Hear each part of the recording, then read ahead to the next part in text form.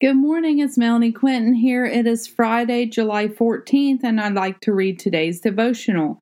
Keep the Lord's commandments. John 15:10. When you obey my commandments, you remain in my love, just as I obey my Father's commandments and remain in his love. Do not go against the Lord's commandments. Instead, obey them and you will remain in his love. What do you need to obey the Lord with today? Have you been backsliding? Have you gone back to old habits?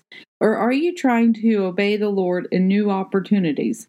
Wherever we find ourselves this day, let's find ourselves in the Lord's presence. Just as Jesus obeyed God's rules, we must obey Jesus' commandments. He says for us to love our neighbors as ourselves. We should be willing to go the extra mile to show the love of Jesus to others. For when we show the love of Jesus to others, they will see the love like no other. Sometimes it is hard to love ourselves or others like ourselves. However, we need to choose love over hate, unity over discord, healthy over toxic. There are some relationships that are not good for us. We need to pray and ask the Lord to mend them where they need mending. The other commandment is to love the Lord with all of our hearts, our minds, and our souls.